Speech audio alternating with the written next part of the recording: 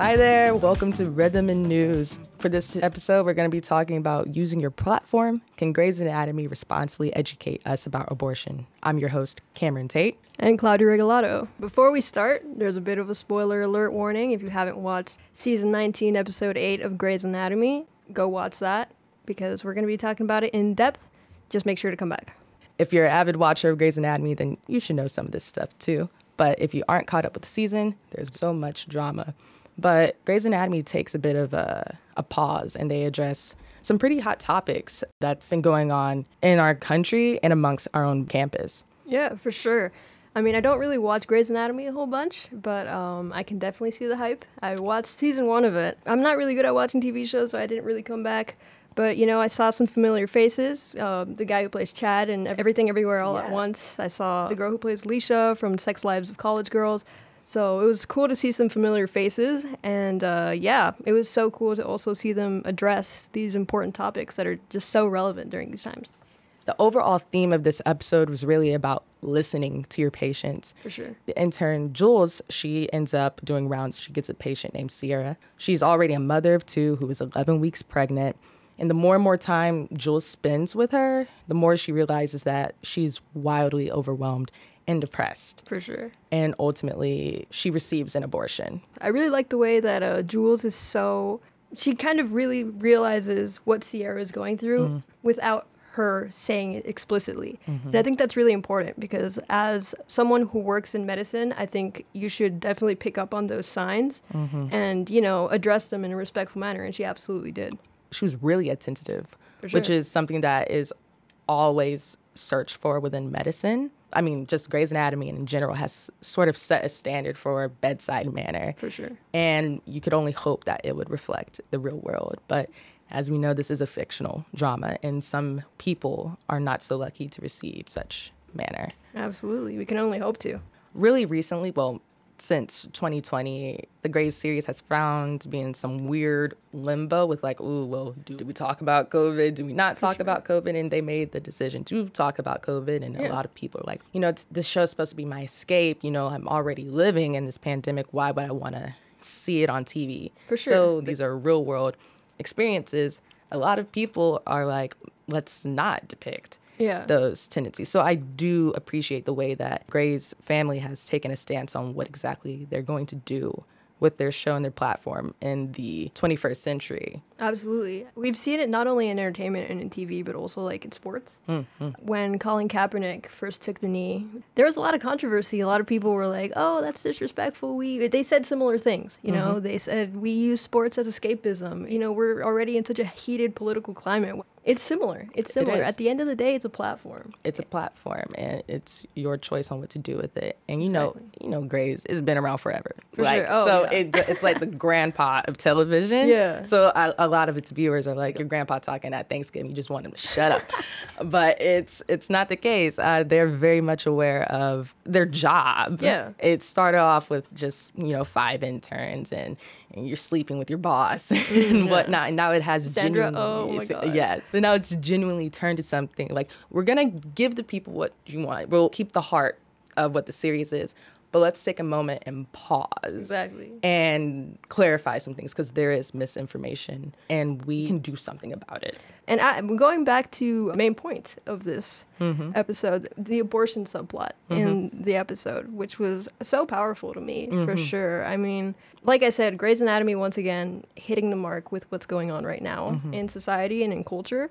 And I just think the little details that went with it are, like, amazing. I was talking to my mom about that episode because we did a whole binge a couple of years ago. So it's been our thing to watch it together. And it's really cool getting different generations' perspective. Like, it's almost your attitudes towards the topic is very generational. Oh, and so now we are in the midst of trying to dismantle this generational perspective on it. And I mean, she's 51. I'm 18, and it's like, well, she was born right when Roe v. Wade was passed. For sure. And she's still living to see it get overturned. Yeah.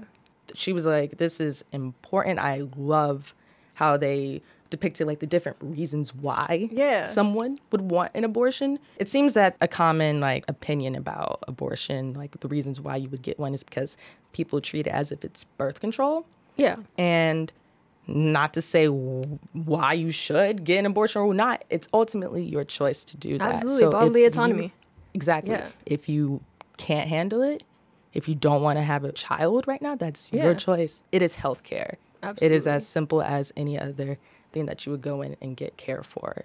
I loved how it normalized, like, yeah, things happen. And I feel like also a common thing that is used of like, oh, no, you shouldn't have an abortion unless it's like very drastic situations, like very traumatic, like tragic Like, situations. Yeah, like, yeah. exactly. So I think it normalizes like the fact that things happen. And I also liked how she mentions that, yeah, I wasn't on birth control because I don't like the way it makes me feel. That's valid. Valid. People with uteruses, you know, people who can get pregnant should be able to have a healthy sex life without being ashamed and without being afraid of like this drastic thing changing your life completely. You know what I mean? And in addition to that, you shouldn't have to take medication if it changes the way you feel in a way that you don't enjoy. You know what I mean? It shouldn't be so sacrificial. I saw a tweet and it was like, the original tweet, like, what's an opinion that might get you in trouble or something? And the tweet said, you know, if you think that poor people can't have kids, then you're probably classist. Yeah. Which is like a whole other topic. yeah. But what we did kind of delve into the fact, like, you know, it all spins right back around a choice. Like, if you can't afford it and that's a concern, go have the abortion. For sure. But you can also choose not to. Yeah. And I feel like it's just like a misconception. Like you were mentioning, a lot of people feel like they have to put a quota on like the reasons to go and do something. A lot of the depictions of abortion throughout, at least my life, we saw it in 13 Reasons Why with Chloe. We saw it in Euphoria with Cassie, and we saw it in Sex Education. And at least with the first two depictions of it, they were really scary. Yeah. They were very scary. Not to say that they were trying to scare their viewers, but I think they were definitely trying to show like the emotional damage Turmoil. and horror that For sure. comes within it, to kind of dismantle the fact that people are just popping abortions like it's candy or something. It's like, no. You cannot gloss over the fact that there is an aftermath. There is For something sure. that happens when you walk out of the hospital door. I feel like Grey's Anatomy making it so, I don't want to say happy because it definitely wasn't a happy scene, but it wasn't scary. It wasn't I think scary. it was good because I feel like it's kind of showing where we can go if we keep normalizing easy and respectful access to abortions. Because it doesn't have to be scary. I mean, I know that like if you come from a more conservative background, there's definitely going to be that guilt in the back of your head, and there's definitely going to be like, how's my family going to react? How are my friends going to react? My partner, you know what I mean?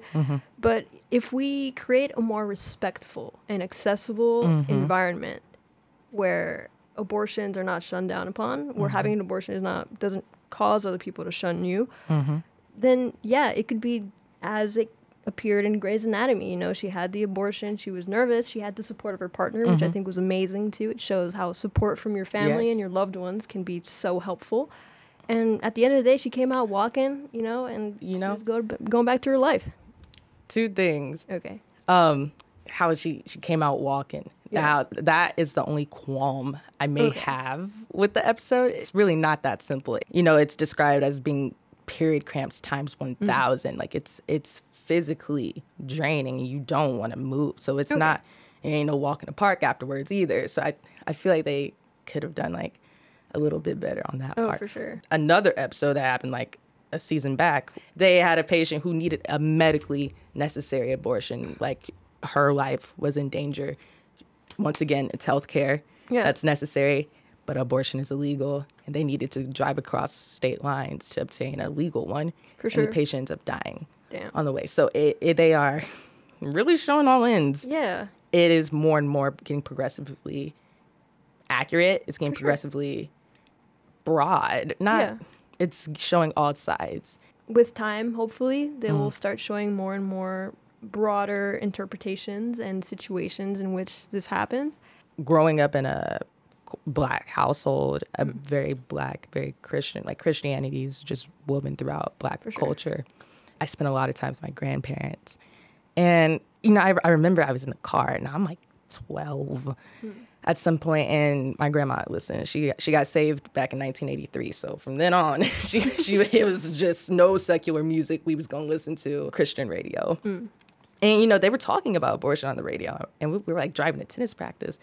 And I remember her saying to me, no, you have a choice. And it's like, we talking about, she is a 70-something-year-old lady, an old Black woman who goes to church faithfully. That's amazing. Who was able to not let the church define her views. For sure. Same for my grandfather, which is Black masculinity. It's a completely different ballgame. But they were both able to change. So that's amazing. If my 80-year-old grandparents could, so can y'all. Yeah, for sure. I feel like with older generations, it's like way harder because, like you said, yes, like they grow up with that mindset so heavy in their brains that, like, once you get to that age, it's like, how am I going to change that? It's what I've believed my whole life. So I think that's definitely amazing. It all spins right back around to just educating your peers. For sure. I don't think, to say for the sake of it, either side has just a logistically combative viewpoint. I don't think anybody wants to get combative when talking about it. It's much more easier just to have a conversation just like what we are having than to spew hate. Yeah. And I think once we get down to like that perception, which I think is wanted, given like our pro-life club that we do have on campus, I believe that's their perception as well. Yeah. But it's just conversations that need to be had. There's clarification. There's hard, cold fact. Absolutely. That needs to be said and had. For sure. So what's your choice as the viewer? What do you do? Do you do it? It's up to you. For sure. Well, we're going to wrap it up. Thank you so much, Cameron. This conversation has been amazing. Awesome hosting with you. Hopefully we'll see you listeners next time. Bye. This episode is hosted and written by Cameron Tate and Claudia Regalado with the help of Aniri Narayan. Edited by Abby Park and Ryan Skidmore. Produced by Grace Ingram and Oh Chung. Rhythm and News is one of 3 shows of the Daily Trojan Podcast Network. You can find more episodes anywhere you listen to podcasts, as well as our website, dailytrojan.com.